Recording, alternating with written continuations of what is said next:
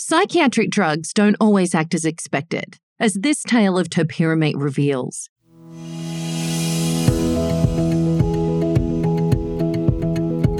Welcome to the Carlat Psychiatry Podcast, keeping psychiatry honest since 2003. I'm Chris Aiken, the editor-in-chief of the Carlat Psychiatry Report. And I'm Kelly Newsom, a psychiatric NP and a dedicated reader of every issue. In this month's Carlat Report, we reviewed a study whose results might seem a little counterintuitive. On the surface, it looks straightforward. The study tested topiramate, brand name Topamax, for obesity and schizophrenia, and the drug worked. 1 in 4 patients lost more than 5% of their body weight on it. But something else in the study might surprise you. Certainly surprised us. Topiramate improved both negative and positive symptoms of schizophrenia. Topiramate has a lot of potential uses in psychiatry, with small studies supporting its benefits in PTSD, borderline personality disorder, and a long list of disorders that occupy what we might call the compulsivity-impulsivity spectrum, OCD, bulimia and binge eating, possibly gambling disorder, and a few chemical addictions, alcohol, cocaine, and methamphetamine. But what holds topiramate back is its pejorative nickname, Dopamax. Around 1 in 10 patients complain of cognitive problems on topiramate, particularly memory and word-finding problems. Usually it's mild, but it can be severe. One patient we saw had a car accident soon after starting topiramate that appeared to be related to visual spatial problems on the drug. Cognitive problems are particularly worse at doses above 400 milligrams. Most psychiatric and weight loss studies use doses of 100 to 300 milligrams, and in our practice, we try to stick to 100 to 200 to avoid the problem. These cognitive side effects are dose-dependent, so the first step is to lower the dose. You might be able to prevent cognitive problems by raising the dose slowly, such as titrating by 25 milligrams every week. And there's a scientific explanation for this. Rapid increases in topiramate cause a burst of memory-impairing benzodiazepine-like GABAergic effects. In our practice, we've seen a big reduction in cognitive side effects since we started using these precautions about 8 years ago. We still see cognitive side effects, but the rate is closer to what we see with gabapentin, and we no longer call it Dopamax. But the idea that topiramate might help cognition, or at least negative symptoms in schizophrenia, that was news to me.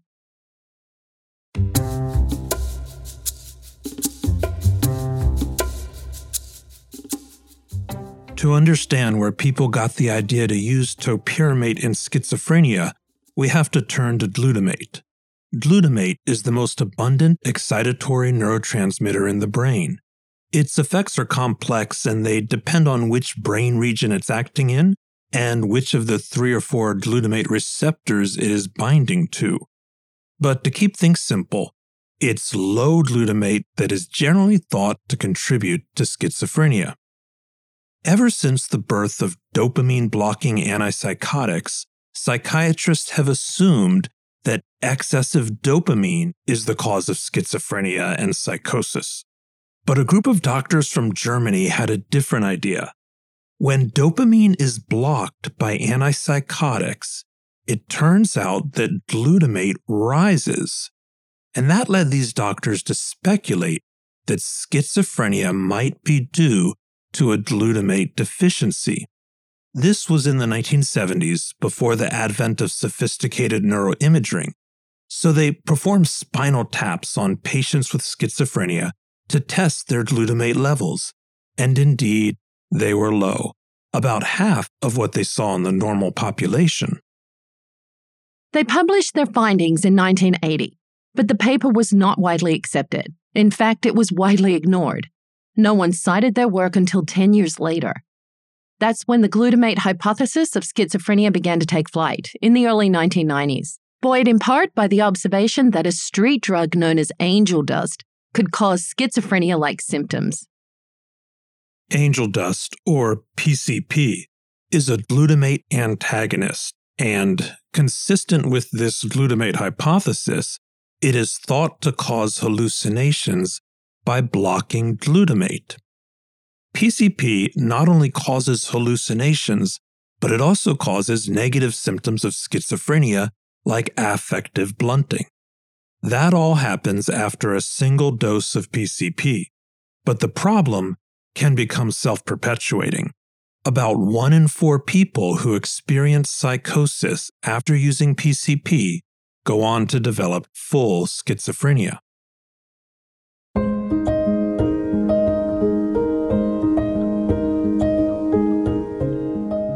So far, this is fairly straightforward. Blocking the glutamate receptor with PCP can cause psychosis. But how we get from there to topiramate is a bit more complicated. It involves downstream effects on GABAergic receptors and high levels of glutamate in the synaptic cleft that activate another glutamate receptor, the AMPA receptor. And when this one gets overexcited, it can damage nerve cells, something called excitotoxicity. Don't worry if you're lost at this point. We're about to get back to clinical grounds, because that's what happened in 2001 when these convoluted effects inspired psychiatrists at Georgetown University to test topiramate in schizophrenia. They tested topiramate in 3 patients. 2 of them had mild improvements in negative symptoms, and 1 of them got really better. He became more engaged, more self-aware, and more socially appropriate on the drug. He lost that flat affect that is so characteristic of schizophrenia. And here's what the patient said about the change on the drug. I feel more chipper, and I have a lot more thoughts on topiramate. And after topiramate was stopped, he went back to his old ways, feeling like his mind was, quote, closed off, and that he was falling into a sleep. That's the opposite of what I imagine when I hear the word Dopamax. That case series inspired at least 12 randomized controlled trials, which tested topiramate in schizophrenia and found equal benefits in both positive and negative symptoms, with a decent effect size around 0.4 to 0.6, similar to the effect we see with most psychiatric treatments. There are even studies in treatment-resistant schizophrenia. The average dose of topiramate was 165 milligrams a day, with a range from 50 to 300 milligrams a day. With 12 controlled trials leading the way, it's tempting to call topiramate an antipsychotic. But let's remember, it's an anticonvulsant. Actually, topiramate was originally developed in 1969 as a synthetic sugar for diabetes.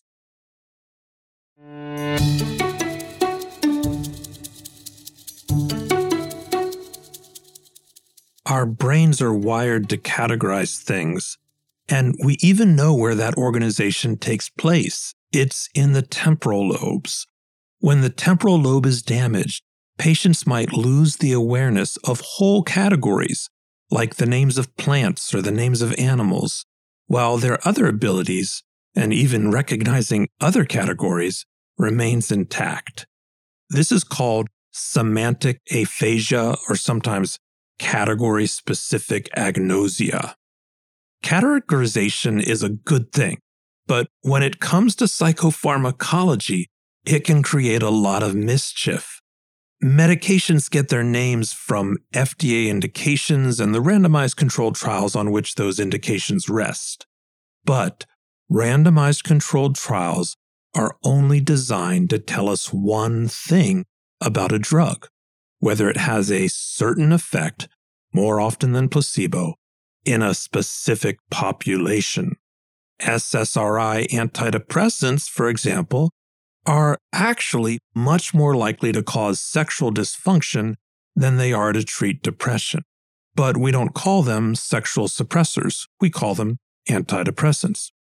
And even while they treat depression, they might also worsen mood in some patients, say in bipolar folks, or they might cause suicidal ideation in those under age 25.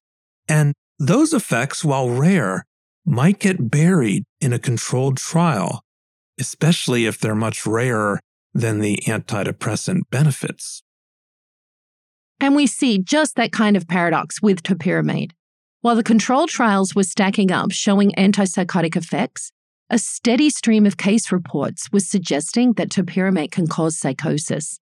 First in epilepsy, then in essential tremor, and then in the psychiatric population.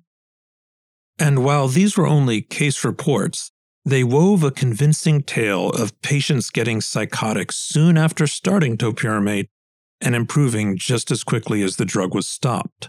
For example, Glenn Gabbard and Dana Kober described a 32-year-old man who was treated at the Menninger Clinic for OCD. After starting topiramate for weight loss, he became paranoid, believed he was the Messiah, and that he intended to sacrifice himself as directed by God. He also developed disorganized and illogical thought processes and a flattened affect. He appeared to be responding to internal stimuli. Dose reduction and risperidone therapy did not help, but the psychosis resolved when topiramate was stopped.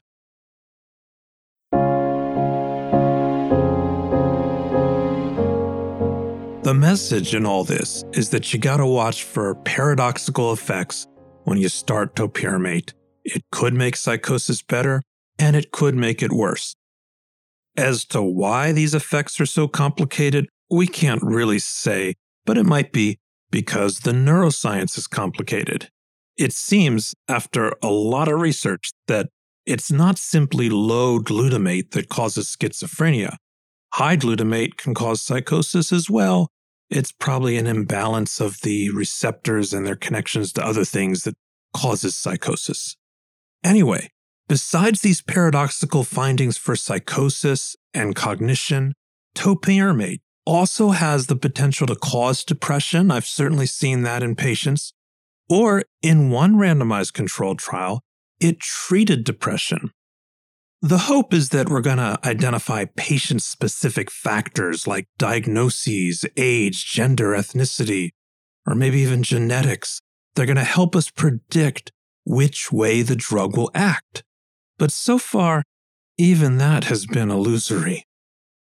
If you've been knee-deep in the topiramate research, you might have heard that topiramate treats alcoholism, primarily in people with a certain genotype. It looked promising, but last year, 2 controlled trials tested the theory to no avail. Topiramate helped people stop drinking, but it did not depend on whether they had this gene. But when it comes to alcohol, we at least see a more consistent picture with topiramate. I'm not aware of cases where the drug makes people drink more. If you are, please let us know.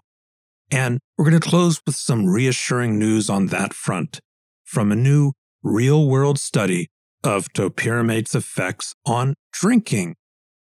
This was in a very large, diverse group of patients, almost 30,000, and they reviewed their electronic medical records.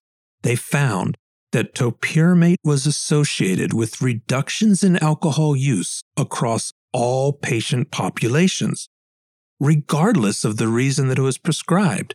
Drinking went down in patients who had alcohol use disorders, as well as in those who did not.